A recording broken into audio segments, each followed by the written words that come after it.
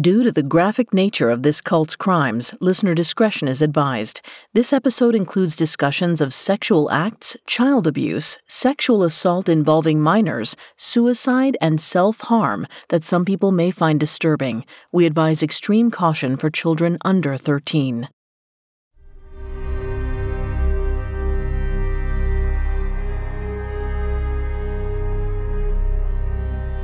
In the sleepy town of Kidwelly, Wales, lay a quiet, unassuming cul-de-sac. One night, a resident there named John heard a strange noise.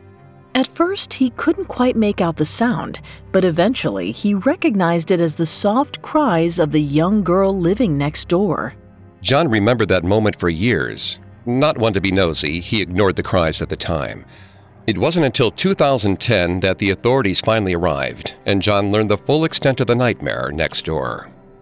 Behind the manicured lawns and clean brick walls, a cult run by 47-year-old Colin Batley had sexually abused some of its members for over a decade. John had suspected something strange and wrong was going on at his neighbors. Later, he wondered why he never raised questions about it.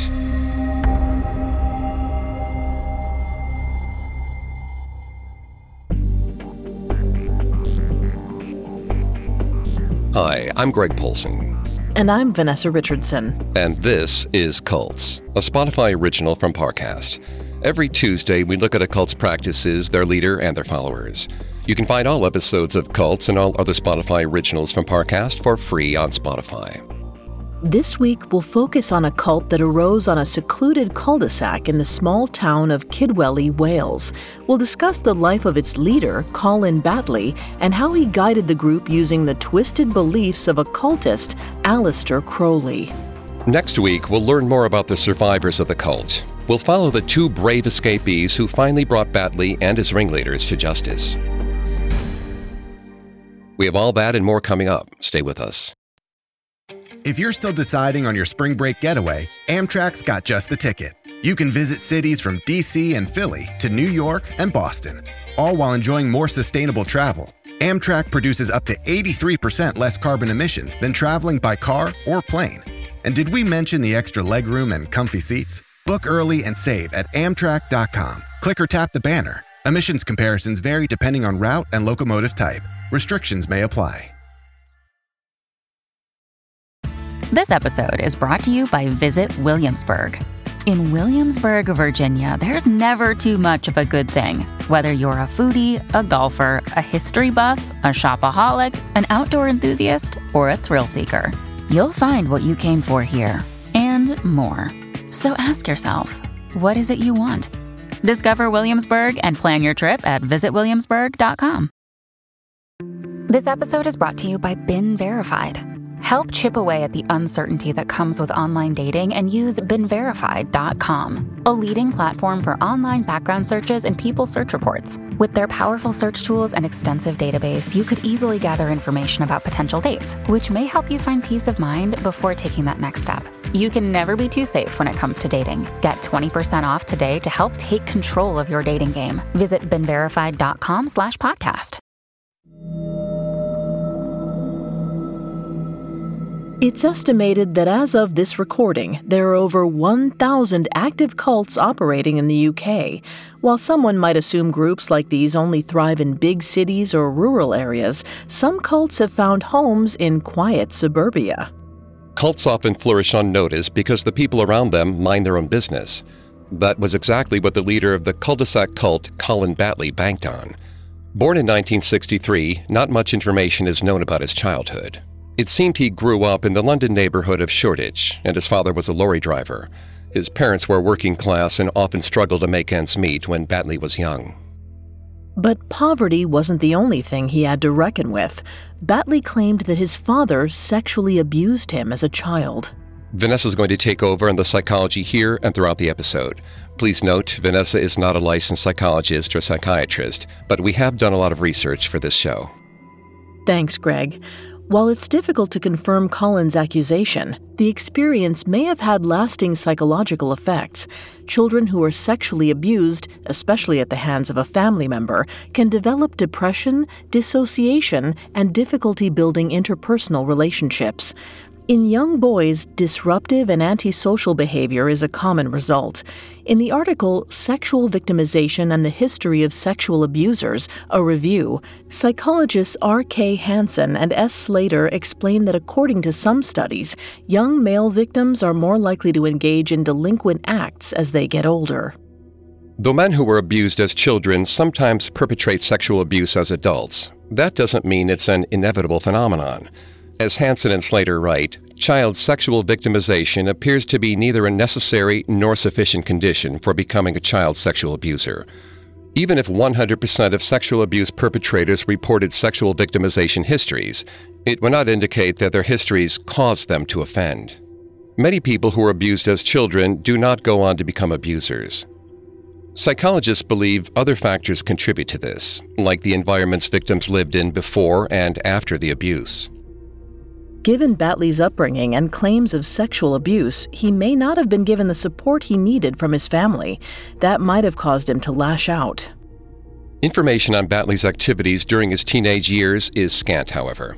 We do know he formed a meaningful connection with a girl named Elaine. After a relatively short courtship, they got married in the early 80s, when Batley was 19 and Elaine was 18. Not long afterward, they moved to a flat in London and gave birth to their first son, Damien. To support his family, Batley worked odd jobs, sometimes as a security guard at a supermarket and other times as a street vendor selling fruits and veggies. But Batley had a greater vision for his life, and to earn the money and power he wanted, he turned to crime. At some point, Batley began gambling and selling things on the black market to create a steady source of income. He also took a particular interest in breeding Rottweilers and Siamese cats, then selling the puppies and kittens for a mint. But the deeper Batley got into the criminal underworld, the further he was willing to go. He wasn't a particularly handsome man, at 6'3" with long, black, greasy hair, missing teeth and a gaunt face, yet he craved power over others. To get it, he turned to the teachings of Aleister Crowley. Crowley was a controversial figure, famous occultist, writer, and ceremonial magician who was active from 1898 until his death in 1947. He drew inspiration from Western paganism, Eastern mysticism, and ancient Egyptian religions. Through the study of each, he created a belief system called Thelema. Crowley believed society had entered the dawning of a new age, known as the Aeon of Horus. He saw this as a time for humans to take complete control of their futures. He called this practice the true will, and encouraged people to exercise that will through ritual, meditation, and sex magic. Crowley wrote several books about his beliefs, and his cardinal tenet of "do what thou wilt" spread far and wide. Colin Batley found meaning in Crowley's books, especially the Book of the Law, which drew heavily on ancient Egyptian religion. Perhaps it was Crowley's encouragement to do what thou wilt that excited Batley. Being given the green light to do anything he wanted in order to break out might have felt affirming. The added prospect of sexual rituals served as an enticing bonus. In the late 1980s, Batley, now in his mid-20s, started introducing his wife to Crowley's teachings.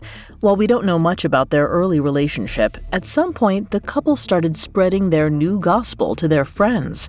Batley wanted everything Crowley promised. To satisfy his thirst for power, Batley wanted to cultivate a devoted following, just like his role model. He read the Book of Law like it was a Bible and pushed other people in his life to read it too. Soon he started holding readings for a small group of people at his home every Sunday. He called it church. In these sermons, Batley used appealing terminology like the palace and the realm to describe his religion's version of heaven. Beneath these promises of supernatural pleasure, though, he also introduced a culture of promiscuity. He taught that withholding from sexual relations with others was equivalent to denying the gifts of the gods. He quoted a passage from Crowley that said, "Let all chaste women be despised." Many of Batley's early recruits were women and young girls. Manipulating them, he quickly implemented sex acts into his religious practices. He declared that if anyone wanted to join his church or move up the ranks within it, members would have to sleep with him. By dangling promises of occult power and earthly rewards, he convinced his followers to do as he ordered. If they didn't, Batley allegedly threatened them with the abyss, which was essentially hell. Cult researcher Dr. Janja Lalich wrote about this tactic in an article titled Dominance and Submission, the Psychosexual Exploitation of Women in Cults. Along with social isolation and peer pressure, she suggests that, quote, enforcing sexual submission may be considered the final step in the objectification of the individual as a cult member. But Batley didn't only sleep with adults. At some point in the late 1980s, he and Elaine welcomed their teenage niece, Katrina, into their home. She fled there to escape her stepfather's mistreatment, but she only found more cruelty and heartbreak. According to a later interview with Katrina, only a few weeks after settling in, Batley sat her down and told her, "I'm a member of a cult. You either join or you'll have to leave this house." Katrina looked at her uncle and agreed without knowing what the word cult even meant. Shortly after his conversation, Batley raped his niece as part of her initiation. Devastated and afraid, Katrina considered telling Elaine what happened, but soon realized that her aunt had already accepted Batley's behavior. According to Katrina, Elaine and Batley forced her into group sex with them and other members of the cult countless times. Once, when she tried to resist, Batley put a shoelace around her neck and pointed a gun at her. This treatment continued month after month. When Katrina turned 16, Batley forced her to partner with a cult member she'd never met before and to begin having sex with him that night. The couple was told to live together as if they were husband and wife. Katrina thought she had no choice because Batley told her he had spies everywhere, watching her every move. By the early 1990s, in his early 30s, Batley had developed a small, tight-knit congregation. At this point, his family had also grown. He had 3 children with Elaine. Despite his marriage, Batley carried on relationships with other women, perhaps under the pretense that it was all for the church. Elaine was aware of some of this, and the couple engaged in threesomes, but some of these dalliances became serious attachments that Elaine didn't know about, including one with a 20-something woman named Jacqueline Marling. Jacqueline already had 2 children and a long-term boyfriend, who was the father of her second child. But when she met Batley, everything changed. She fell under his spell and believed in the church's message of, "Do what thou wilt." She quickly dragged her family into the fold. Her boyfriend appeared less than committed, but joined to appease her. Batley made Jacqueline feel special, and she swiftly rose up through the arbitrary ranks of the church. In the group's hierarchy, Elaine still sat just below Batley. However, Jacqueline was rapidly closing in. Things continued this way for years. Batley took pleasure in controlling the lives of his followers, and he fed off the rush of power. But by 1997, he was looking for a change. Now, 34 years old, he started thinking about moving the group's 17 members out of London. The desire was likely fueled by a need for privacy.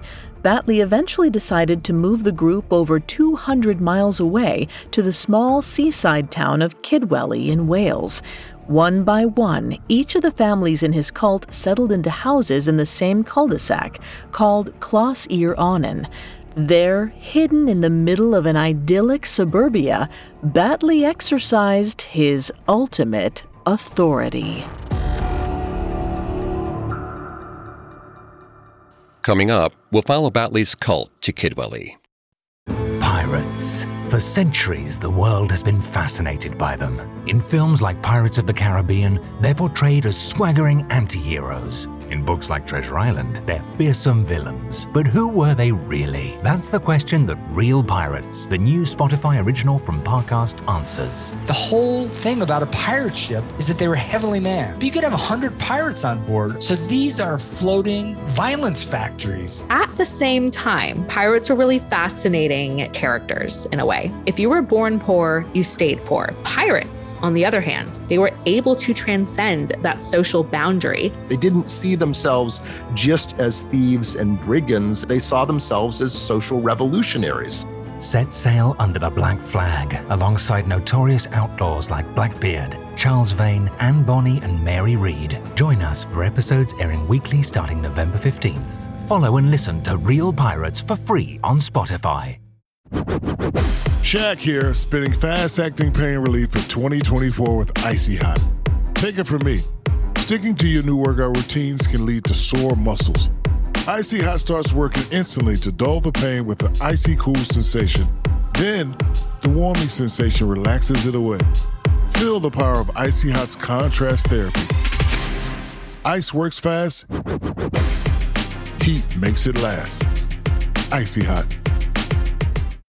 The 2024 Subaru Outback Wilderness is built to take you further off the beaten path. It has 9.5 inches of ground clearance paired with standard symmetrical all-wheel drive, plus off-road wheels, rugged all-terrain tires, and advanced dual-function X mode to help get you through deep snow, gravel, and mud. The 2024 Subaru Outback Wilderness. Adventure elevated. To explore all you can do with the rugged Subaru Wilderness family of vehicles, visit Subaru.com/wilderness. Now back to the story.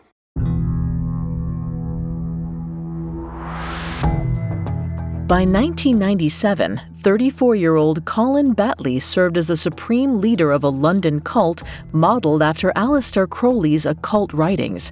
Once the group had grown large enough, Batley decided to pack up and head to a small town in Wales. His devotees moved into several houses on a quiet cul-de-sac in Kidwelly. Batley and his wife Elaine brought their son Damien, his brother, and their young daughter along. Batley's niece Katrina, now an adult, moved into a neighboring house with her cult partner. Shortly after, Batley's second favorite recruit, Jacqueline, joined their enclave. Jacqueline brought along her boyfriend and her 2 daughters.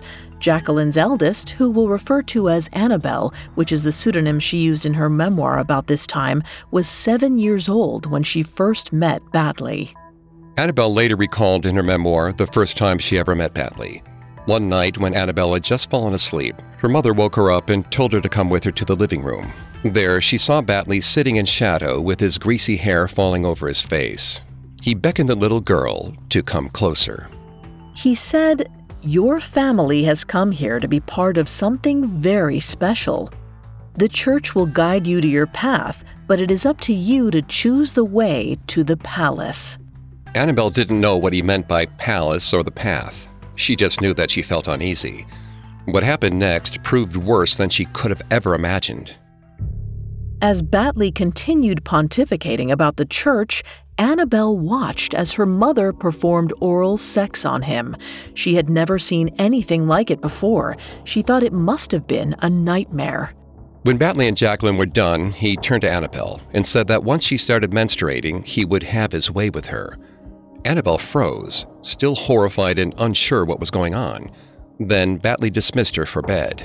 She laid awake for hours trying to make sense of her terror. Over the next few months, Annabelle grew extremely unhappy. Her mother's boyfriend disliked the church and moved out. Annabelle missed her extended family, who rarely ever came to visit, and she longed to spend time with her father, who she used to see on weekends. At one point, she decided to leave Kidwelly to live with her dad instead. When Annabelle informed her mother, Jacqueline called on Batley.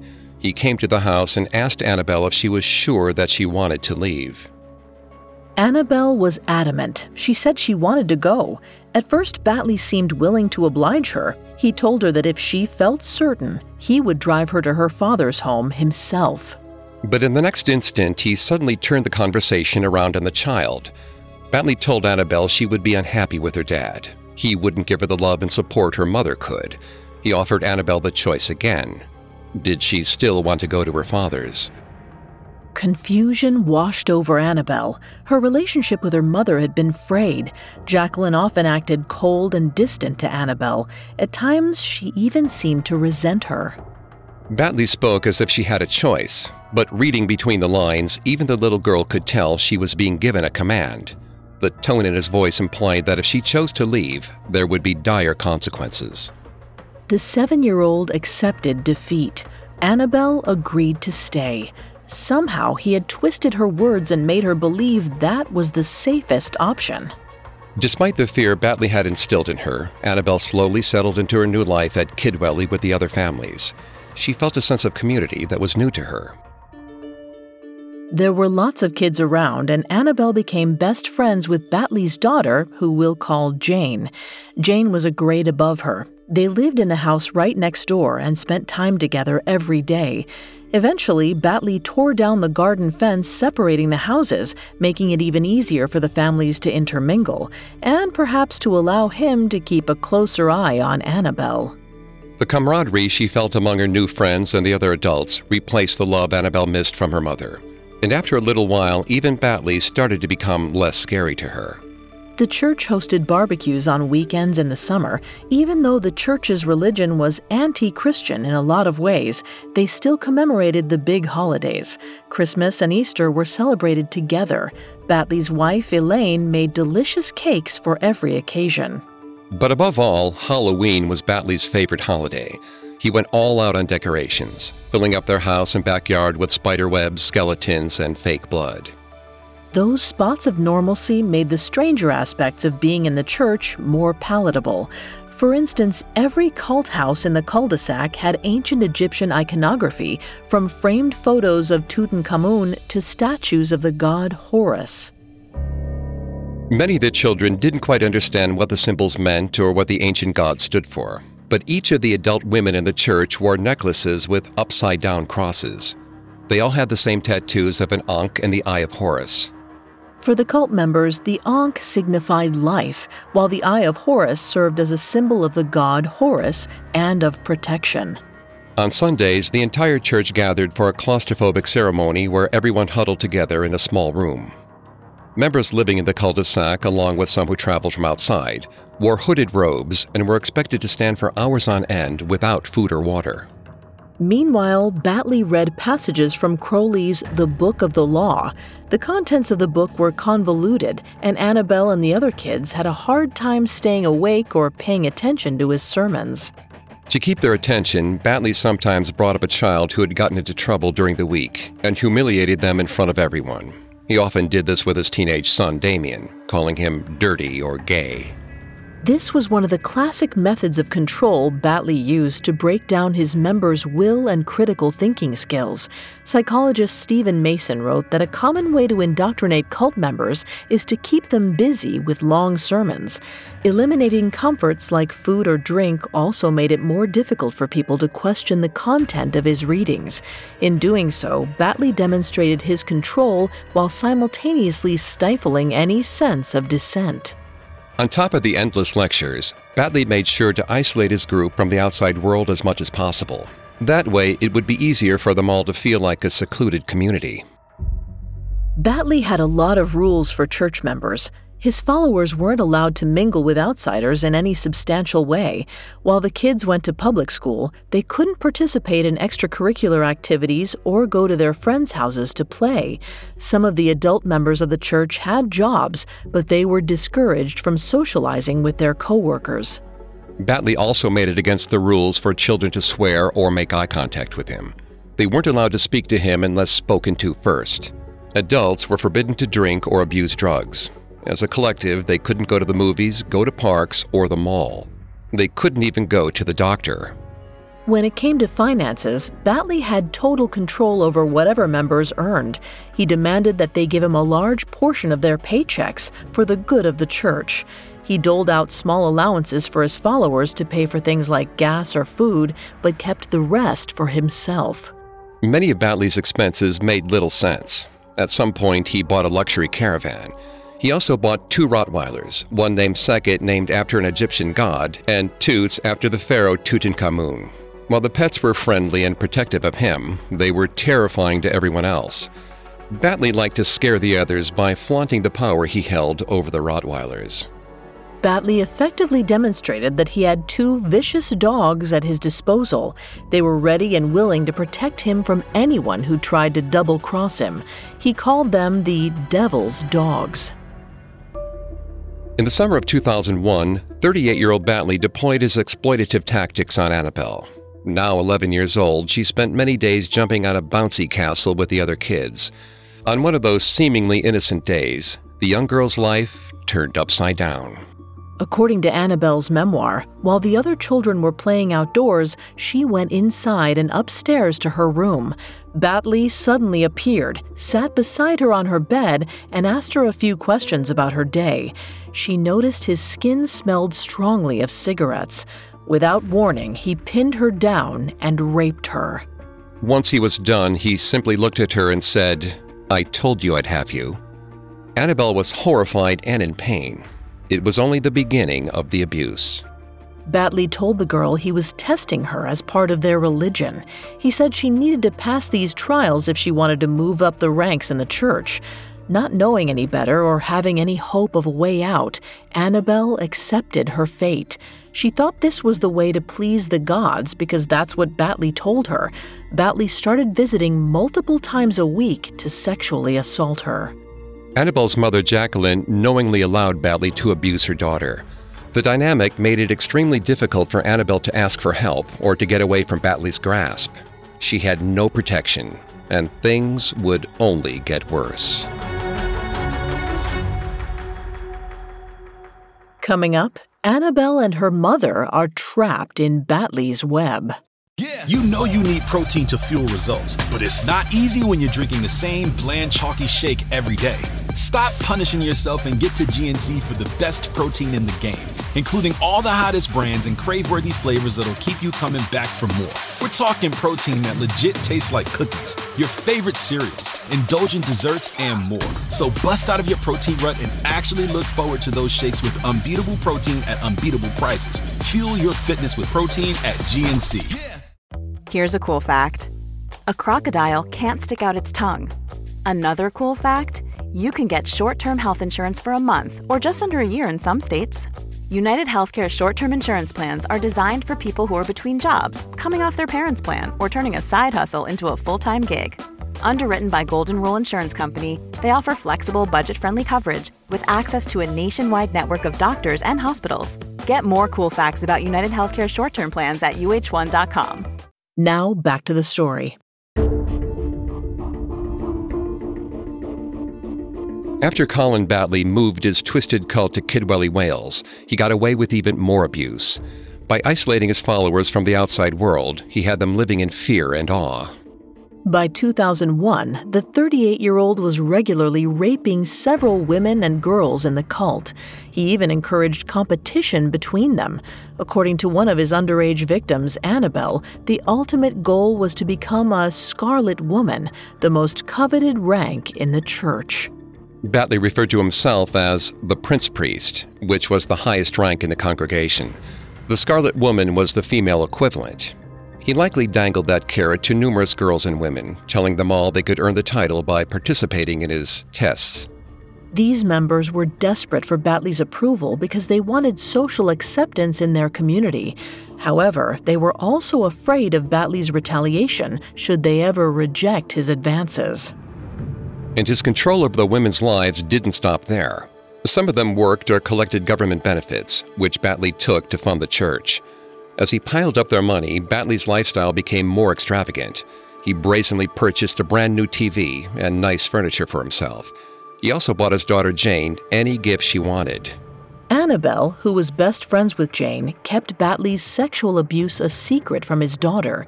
She feared being blamed for Batley's abuses and worried about how it might ruin her bond with Jane. But their friendship suffered anyway. Jane and her mother Elaine eventually learned Annabelle's mother Jacqueline was sleeping with Batley. While the group proclaimed to be sexually open, this relationship in particular threatened Elaine's rank in the social hierarchy. Jacqueline often disappeared at night to be with Batley. In turn, Batley admired her because she supported him unconditionally. She did anything he desired, no matter how sinister. Around 2004, when Annabelle was 14, Batley, now 41, sank even lower into the depths of depravity. He decided to include Annabelle's mother in the abuse. Throughout many of Batley's teachings, he hammered home the idea that traditional family structures didn't exist in his church. There was no father, mother, brother, or sister. There was only the church. And there was no sin or wrongdoing, only will and desire. In a documentary about the Cul-de-Sac Cult, an expert in sexual violence, Christiane Sanderson, stated that Batley forcing his members to participate in incest was the final step in breaking their will. Sexual relations with family members were seen as the last taboo. Once they'd been shattered, Batley likely hoped his followers would be unable to turn back to lives outside of his group. Annabelle was sickened by the escalation, but her mother only seemed concerned with following Batley's orders. The two adults abused Annabelle regularly.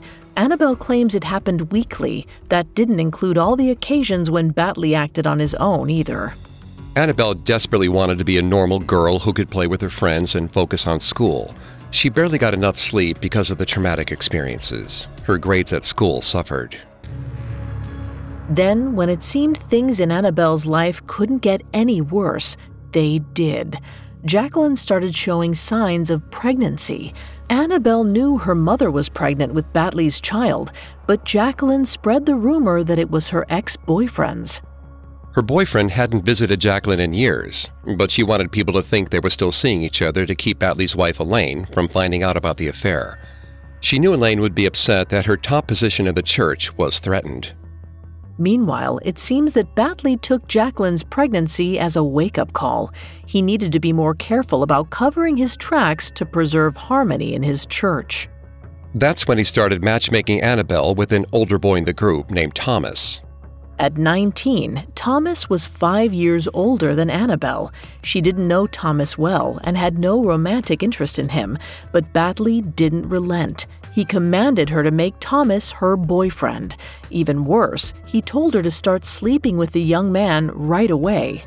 Batley probably hoped that if Annabelle ever got pregnant, the members would assume the baby was Thomas's. Annabelle, who wanted to finish school and find a career that would get her out of the church, didn't want to have a child. She made sure Thomas used a condom every time. In the midst of all of this, Jacqueline gave birth. She gave the baby boy an Egyptian name that was significant to the cult. Annabelle soon found herself having to care for the child who her mother ignored. While she loved her baby brother, it was yet another exhausting task for her on top of everything else. Then, only a few months after giving birth, Jacqueline started going out of town on weekends on official church business. The baby was left for Annabelle to care for.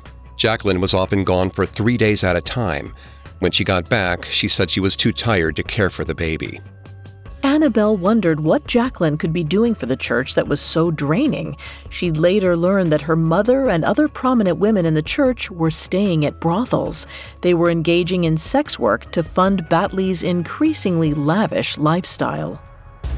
For a couple of years, Annabelle endured the same debilitating responsibilities, and she was expected to have sex with Batley, her mother, and Thomas multiple times a week. On top of that, she raised her baby brother while also trying to finish school and working a part-time job. To add insult to injury, Batley also made Jacqueline and Annabelle share their home with his eldest son, Damien, who was in his 20s. Batley didn't have a great relationship with Damien and didn't want him living under his own roof. All of these obligations to other people broke Annabelle's spirit. Coupled with the constant sexual abuse, she felt nothing less than absolutely crushed. She only coped by dissociating and numbing herself to the pain. Annabelle considered running away or killing herself and made one suicide attempt, but the possibility of escape vanished in the summer of 2007. Annabelle suddenly started feeling sick and skipped her period. That's when she realized that she was pregnant, all at age 17. Annabelle knew who the father was because she always used a condom with Thomas. She had no choice with Batley, who always said the gods would protect her from pregnancy. After mustering the courage one evening, Annabelle told Batley about the pregnancy. She saw a brief moment of shock on his face, a rare instance when he wasn't the all-knowing prince priest. Batley quickly recovered and claimed that he already knew everything because the gods had spoken to him. But this tiny moment of uncertainty stuck with Annabelle. She was sure he was lying, which meant he didn't really know everything. He wasn't an omnipotent ruler after all. If he didn't know about her pregnancy, then maybe he didn't have as much control over her reality as she believed. At first, 44-year-old Batley told Annabelle she would have to terminate her pregnancy. Initially, Annabelle seemed glad to hear this because she also didn't want to keep the baby. But when she told him the baby was most likely his, Batley changed his tune. The next day, he showed up at Annabelle's house to ask her if she'd decided what to do about the pregnancy. She repeated her desire to have an abortion. Batley bristled. He yelled at her, claiming the baby was a child of the gods. He accused her of violating the gods' will. He claimed that if she went through with the termination, she would be a murderer. At that moment, Annabelle knew she no longer had a choice. Just like years before, when she wanted to go live with her father, Batley was dictating everything. They would tell Thomas the baby was his. She would have to keep this baby and raise it. Annabelle's dreams of leaving the church and starting a career were replaced with visions of teen motherhood and subservience to Batley and her mother. During her pregnancy, Annabelle began to self-harm, cutting herself. She felt trapped in her situation, with no one understanding to turn to. And her life at home was about to become even darker. On February 1st, 2008, when Annabelle was only days away from her due date, she found Damien Batley dead in his room. She ran to the Batleys to share the awful news. Once again, Batley surprised her with a rare display of shock. It was just like when she told him about her pregnancy. The entire family wept for Damien, and the police were called to investigate.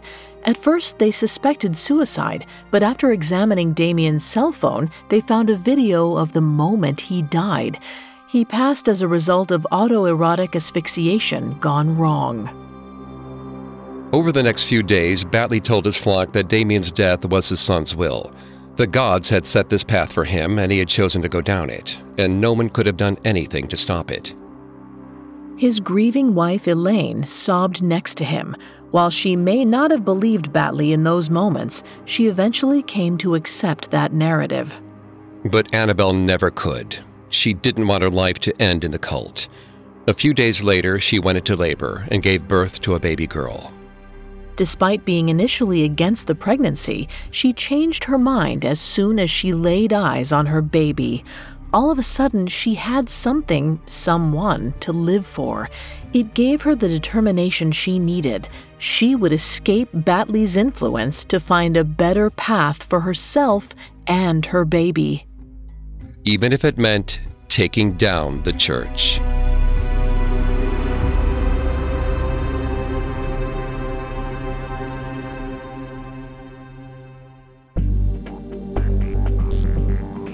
Thanks again for tuning in to Cults. We'll be back next Tuesday with part 2 of the Cul-de-Sac Cult. We'll follow Annabelle's journey to freedom and the trial that put Batley and his acolytes behind bars. For more information on the cult and its members, amongst the many sources we used, we found The Devil on the Doorstep, a memoir by Annabelle Forrest with Katie Weitz, extremely helpful to our research. You can find all episodes of Cults and all other Spotify originals from Parcast for free on Spotify. We'll see you next time.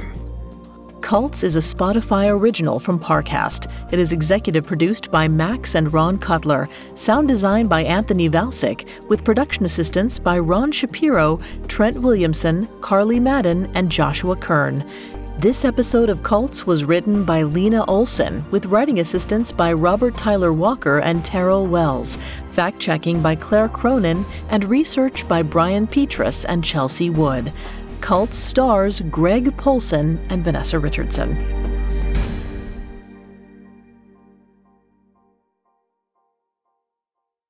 Pirates. For centuries, the world has been fascinated by them. Blackbeard, Charles Vane, and Bonny. Who were they really? Real Pirates is a new Spotify original from Parcast. Join us starting November 15th as we bring the true story of pirates to life